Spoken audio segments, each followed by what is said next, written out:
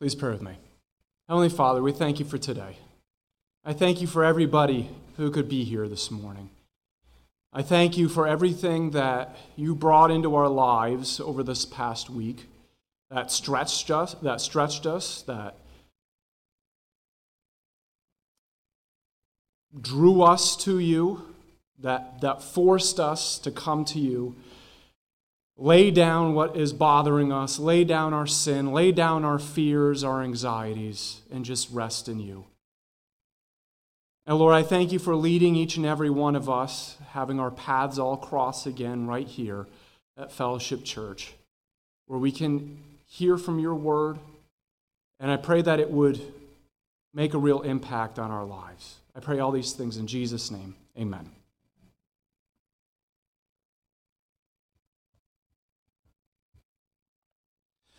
According to a Business Insider article published a couple of years ago, here are some collector's items that many people continue to hold on to, thinking they're very valuable, but are actually pretty worthless today. I hate to burst anyone's bubble with these. Okay, first up, vinyl records have roared back in a comeback, and that millennials have an appreciation for them that other generations don't. But don't think you're going to get much money for your vinyl collection. If you have any of the old Beatles albums, those could fetch you between $500,000 and $1 million. But most records, now some of you are going to go home and see if you have any of those. But most records are still only worth a couple of bucks these days. If you have a massive collectible Pez candy dispenser collection, I don't know what to tell you. Still, even at this point, most collectible ones still only sell for a couple of dollars on eBay.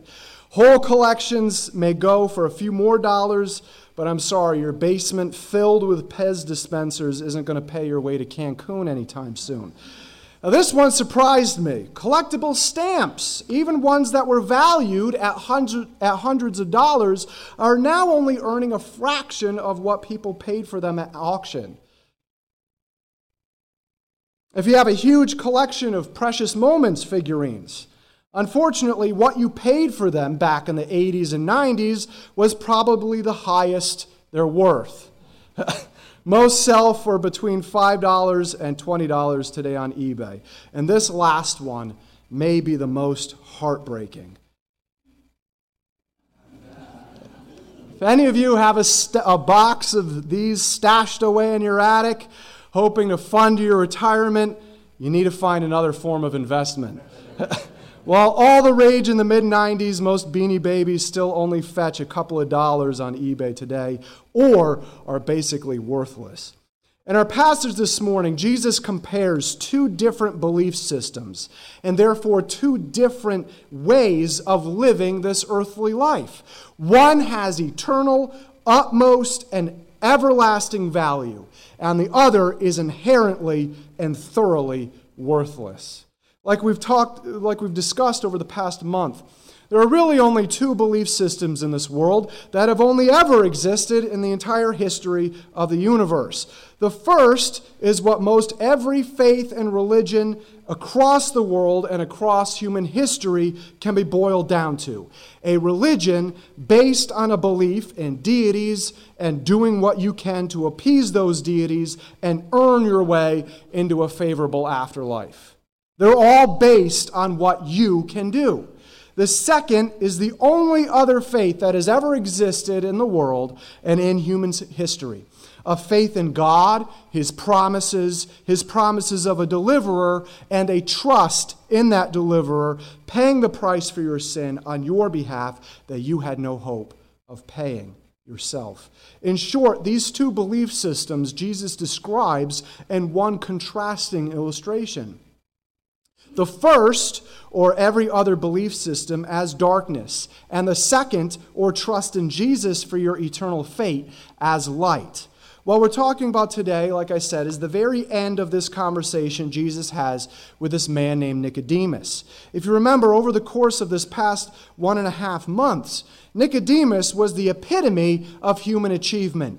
He was the height of human intelligence, human education, and human self-righteousness. From a human standpoint, if anyone was going to earn their way into heaven, it was most certainly Nicodemus. But in this conversation that we've delved into over the past 1.5 months, Jesus takes everything that Nicodemus trusted in, knew, and thought about how to please God, and turned it all completely on its head. In short, it was nothing that Nicodemus had thought, believed, or taught to others his entire life. And here's why. Nicodemus firmly believed that if he believed in God and tried to follow all of God's rules as best as possible, he could earn his way into heaven. Heaven and reconciliation with God were things to be earned in Nicodemus's mind. And sadly, that's what most people walking around this world also think and believe. That if they believe in God or some sort of deities, or some form of a higher power, and just generally try to be a good person, that's enough to enter heaven. But Jesus throws all of that out the window and directs Nicodemus and all of us to the truth. It doesn't matter what kind of person you are, good or bad. It does not matter. It does not matter how moral of a person you are or how many good things you do. It doesn't even matter if you just believe in God. Again, like I've said several times, who else believes in the existence of God? Satan. All that matters is that you take that belief in God and use it to come to Him in repentance for your sin. All that matters is that you accept that the penalty for your sin is death. Both deaths, both physical death and the second death, or hell. All that matters is that you then accept Jesus as having lived a sinless life, as both God and man, and paying that sin death penalty on your behalf, and then rising again from the dead to offer you new life. Once we each make the individual decision to come to God in repentance, asking Him for forgiveness only based on Jesus taking our place in death and then resurrection, and therefore make Jesus the King over the rest of our lives, we are given the third person of the Trinity of God, the Holy Spirit. The Holy Spirit is a tremendous gift. He immediately starts going to work on our lives, transforming us and the entire way we look at the whole world. He replaces our sins and addictions with the freedom of living for God. He replaces our fear and anxiety of the unknown and even the knowns of what is happening in our lives, our country, and the whole world. And He heals and redeems our past traumas, perceived identities, and physical, emotional, psychological, and spiritual wounds, scars, and torments. Not only that, but the Holy Spirit also transforms the way we process through everything in this life. He opens our spiritual eyes to understand Scripture the way that God wants us to understand it. He gives us God's wisdom in knowing how to handle even the most difficult of situations and dilemmas. And He gives us the peace of God so we can keep a level head even in the most erratic and chaotic times of upheaval in our lives. This wisdom, knowledge, and peace has been described once before in John's Gospel already, all the way at the very beginning. This was the true light that coming into the world enlightens every person. He was in the world, and the world came into being through Him, and yet the world did not know Him. John starts this gospel out with the image of Jesus being the light, through whom all of God's wisdom, creation, and redemption is realized and fulfilled and exists in. As we read elsewhere, Jesus is the very manifestation of God's glory and therefore the light of God. So if Jesus is the light, what does that make literally everything else that has ever existed, currently exists, and will exist? Darkness. That's what directly leads us to our passage this morning. So, if you brought your Bible with you this morning, please turn to John chapter 3. We're going to start in verse 19. If you didn't, that's okay. There should be one located in the pew in front of you. Please also turn to John chapter 3 or look this up on the Bible app on your smartphone. But I want us all to see this. John chapter 3, starting in verse 19, we read this. This is the judgment. that the light has come into the world, and men love the darkness rather than the light, for their deeds were evil. This is why I brought up what the Apostle John has already written all the way back in chapter 1, because it's the exact same language, isn't it? The world was already dark, and humanity loved the darkness. That's the way the world existed for pretty much since the creation of humankind. Once Adam and Eve decided they would rather give up everything they had with God and become like God themselves, the world was plunged into darkness. This connects with what this illustration also brings up. At the very beginning of creation, the world was characterized by darkness, chaos, and turmoil. Seems pretty familiar to today, doesn't it? But then something happened that drastically and completely changed everything. What was that thing? God said, "Let there be light." Suddenly, the whole concept of light was introduced into the universe. The light represented order, purpose, meaning, wisdom, and redemption. Suddenly, there was order. Suddenly, there were natural laws. There was a purpose and meaning to the whole rest of creation. And the wisdom of God was seen in all of it. Through this introduction of light, the world was redeemed from the darkness and chaos. Keep this connection with the very beginning of God's creation in your mind as we move forward. Prior to God saying the words, "Let there be light," the world was content to simply remain in darkness. It knew nothing else and had no understanding or concept that anything could or would change its state of darkness. Prior to Jesus entering the world as the light, the world was pretty much the same again, this time under the curse of sin. Humanity had existed for thousands of years, content to live their lives the way they had always lived them. The mantras were, "Do whatever feels good," and YOLO, and "Follow your heart." Does that sound familiar to today? All right. The world still wants to exist the way that it existed, and it always has existed. It doesn't want anything to change. So when the brand new concept of light entered the world again, this time as a being that was 100% man and 100% God, humanity didn't want anything to do with it. That's what John is getting at in verse 19. Men love the darkness rather than the light because they would much rather just continue to behave, live, and believe in what they had always believed, behaved, and lived as.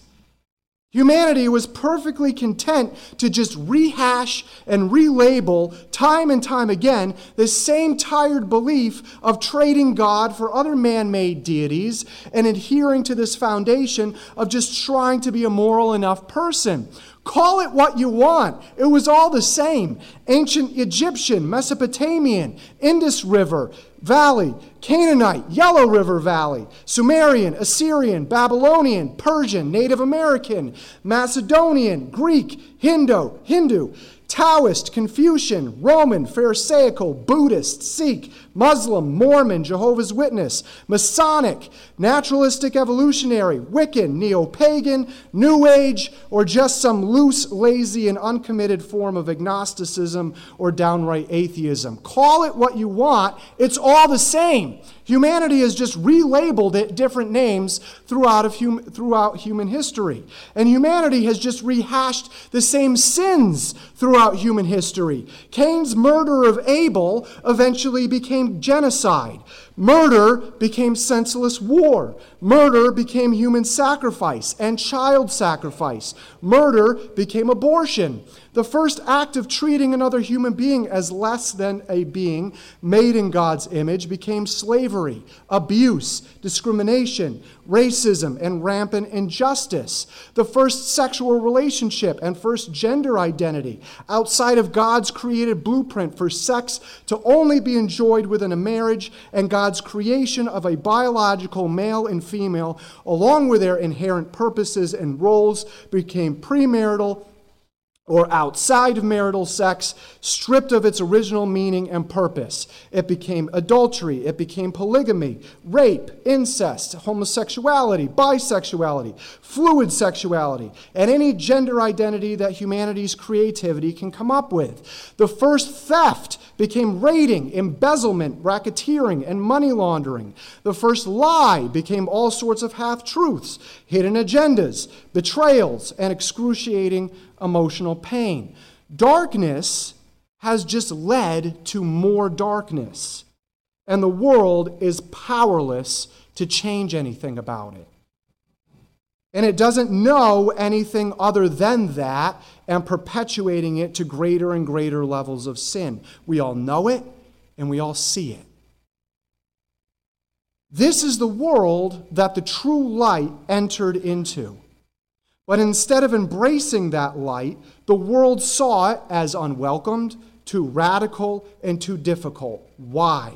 Because this light challenged and rather overturned everything it had ever known. It was too different and too foreign. Instead of being okay with people just divorcing each other all willy-nilly, he called forth a different standard, that unless there's sexual unfaithfulness, there's no godly grounds for divorce.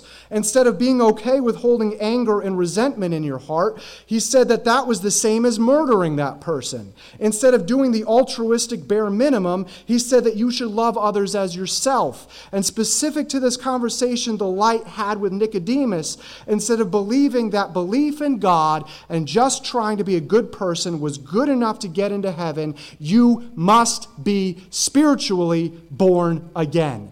That is, you must repent and you must accept him as the only hope of salvation from your sin. Instead of listening to the light, what did the world do to him? They spit on him, beat him up, tore his back to shreds, nailed railroad-sized spikes through his wrists and feet, situated him in between two criminals, hurled insults at him, and when he was dead, thrust a spear in his side. The world and its darkness, along with the whole kingdom of darkness, thought that was it. They had won. The world was silent in its darkness. And then that light burst forth out of a borrowed grave, heaved the gigantic stone aside, and declared to the darkness and the entire world bathed in it, "You lost, I won." That's just the beginning of the story. The world did not end at that point. It's gone on this way for thousands of years, for another 2,000 years, and the evil has only grown, except now it's accepted as perfectly fine. And in cruel irony, the darkness has been relabeled as light, and the light has been relabeled as darkness.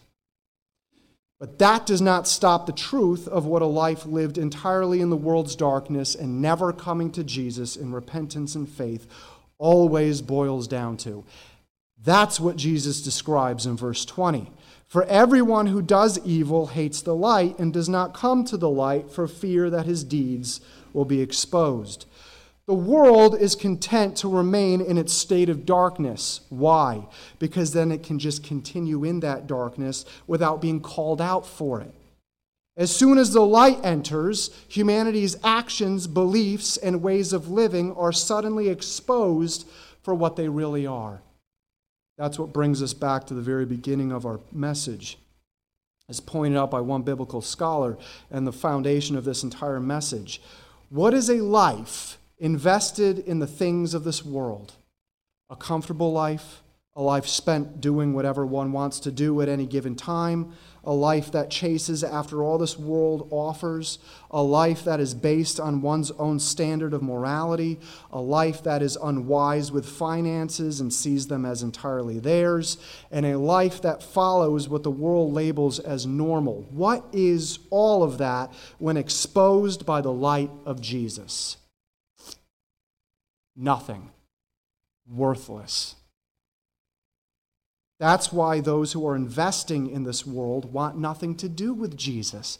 Why? Because all of a sudden, in the blink of an eye, everything they've invested their lives in, their careers, the way they're raising their kids, the way they're spending their free time, the way they've handled their money, everything will be exposed as being completely worthless. Who wants that? That is one reason why it's so difficult to get someone to see the truth of Jesus, and why a life lived for Him and only Him is the only worthwhile way to live this earthly life. Because it suddenly throws everything they've known and built upon right out the window. But does that change what the truth is? Does it change what the truth is? No, not at all. This is the truth. Verse 21. But he who practices the truth comes to the light, so that his deeds may be manifested as having been wrought in God.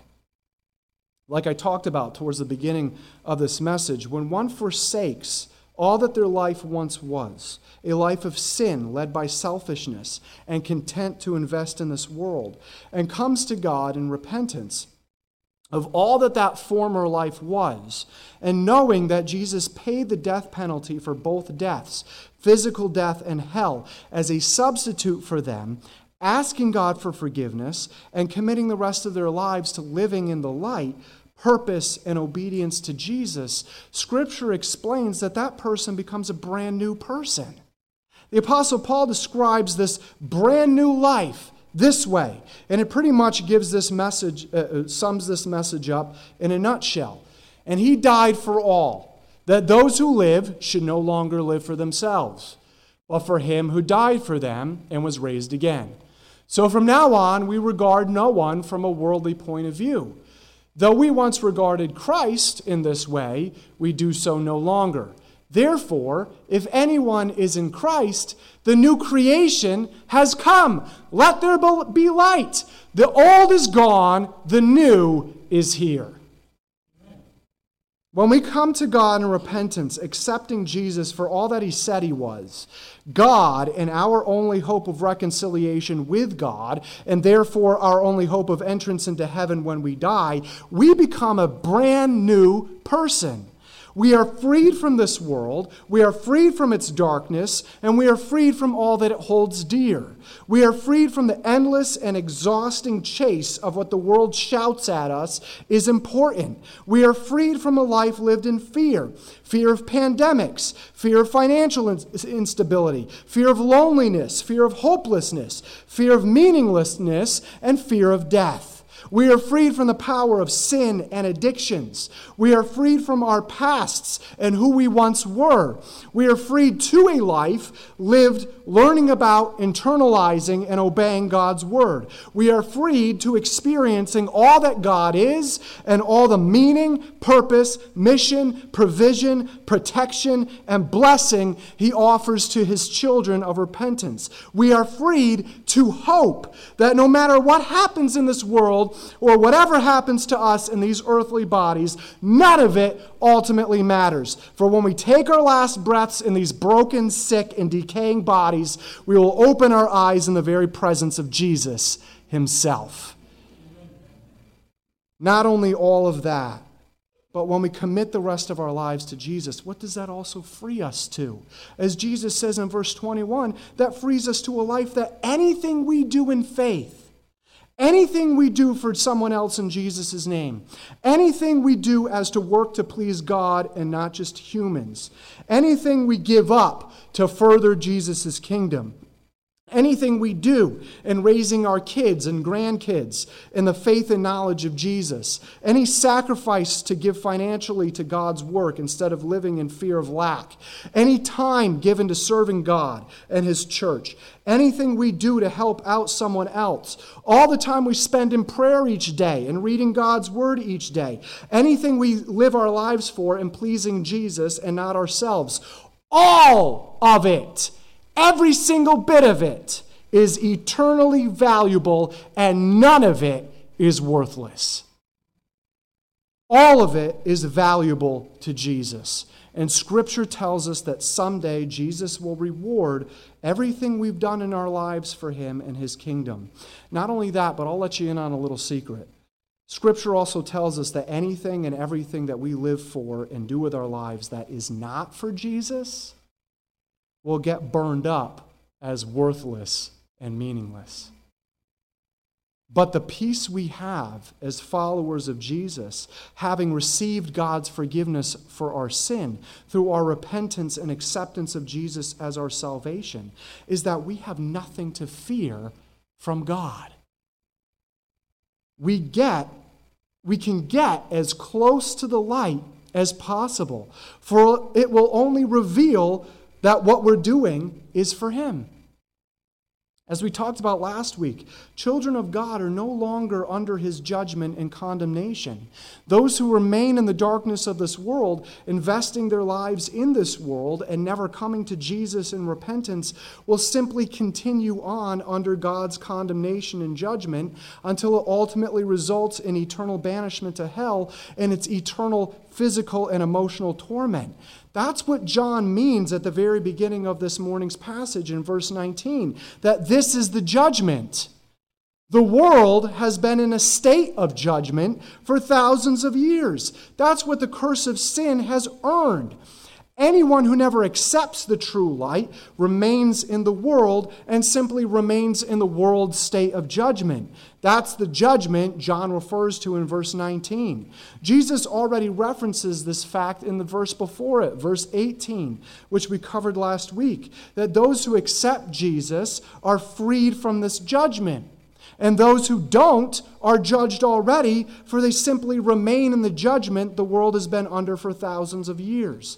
There will be a day when the world is judged for its thousands of years of sin, evil, and darkness, for its thousands of years of people doing unspeakable acts of evil against one another, perpetuating greater and greater acts of sin, and the connection between the curse of sin and the upheaval of the natural world that results in natural disasters. That judgment on the world is known in the Bible as the 7-year Great Tribulational period. That's the wrath of God and His justice poured out on the world for its thousands of years of evil. But again, what does Jesus say in verse 18? And Paul reiterates in Romans chapter 8, verse 1, that believers in Jesus are freed from God's judgment, God's condemnation, God's wrath. So the Bible also describes that Jesus will come and rescue those children of His still alive in the world, bringing with Him the souls of those who died before that point, give both these living and once dead believers new glorified bodies, and rescue us out of this world's judgment to be with Him forever. This is known as the rapture. And at the end of everything, this world will be burned up with fire. This world is only destined for judgment and destruction. So, especially to believers, this world holds no value. It's just as worthless as that stash of Beanie Babies in your attic. Don't invest in it. Don't chase after anything in it. Don't base or found your life on anything in it. Don't invest your kids' lives in it. It will only lead you further and further into its darkness and dysfunction. Once you give your life to Jesus, as God's Word describes, we are suddenly freed from the world and suddenly become strangers to it, only passing through it on our way to heaven. Anything we invest in connection with this world can only and must only be what Jesus wants us to invest in, to win souls for Him and to further His kingdom. Bottom line, a life lived for this world and its darkness, never coming to Jesus, is worthless and meaningless. And I might add, a life technically saved by Jesus, but spent on selfishness, worldly ambition, and worldly investment, really, as we see in Scripture, is worthless and meaningless. Only a life lived for Jesus, being called out of and freed from this world and its darkness, and everything done in that life for Jesus will be rewarded and has eternal value. So, what are you living for? And how are you spending your life? This isn't just an innocuous question. This is a question that impacts your eternity. What are you living for, and how are you spending your life? Those who never come to Jesus will only have judgment, condemnation, and ultimately hell to look forward to. Those who do only have everything they do for Jesus to be rewarded, and earthly life spent in His grace, mercy, protection, and provision, and a heavenly home to look forward to. I'd say that's a pretty good deal, don't you? Again, one last time, what are you living for, and how are you spending your life? May your answer, after being brutally honest with yourself, be one of eternal reward. And if not, may you make what tough changes need to be made in your life. And may all of us together, as Christ's church, seek to please Him with everything in our lives and in everything we do, to grow and be blessed, to glorify Him, and to further His kingdom. Let's pray. Heavenly Father, we thank You for these few verses, these very powerful verses. They don't pull any punches, they don't beat around the bush, they get straight to it. And Lord, I pray that we would be brutally honest with ourselves and have an honest conversation with You. How much are we investing in this world? And how much are we investing in You? Lord, if there's anybody here who has never invested in You, has never even repented, has never even come to You for forgiveness, I pray that they would do so right now, because it is the most important decision they could ever make with their lives, and to not put it off any longer. And Lord, if there's anybody here who knows that they have been saved from these two deaths only by the forgiveness of Jesus, but they've let some things slip, and they're finding themselves too much in the grip of this world and too much investing in this world, I pray that You give them the courage to release that grip, that grasp from this world, knowing that we've been freed from it. So why would we let ourselves be in bondage to it? And Lord, I pray that if there's anybody here who lives their life for Jesus, they do everything they can to do what He wants them to do and to further His kingdom. I pray that they would not grow weary in doing what You want them to do, but You would renew them with Your strength and Your power. That all of us, as one church, as one body, as one family, may give You all the glory we possibly can. And I pray all these things in Jesus' name. Amen.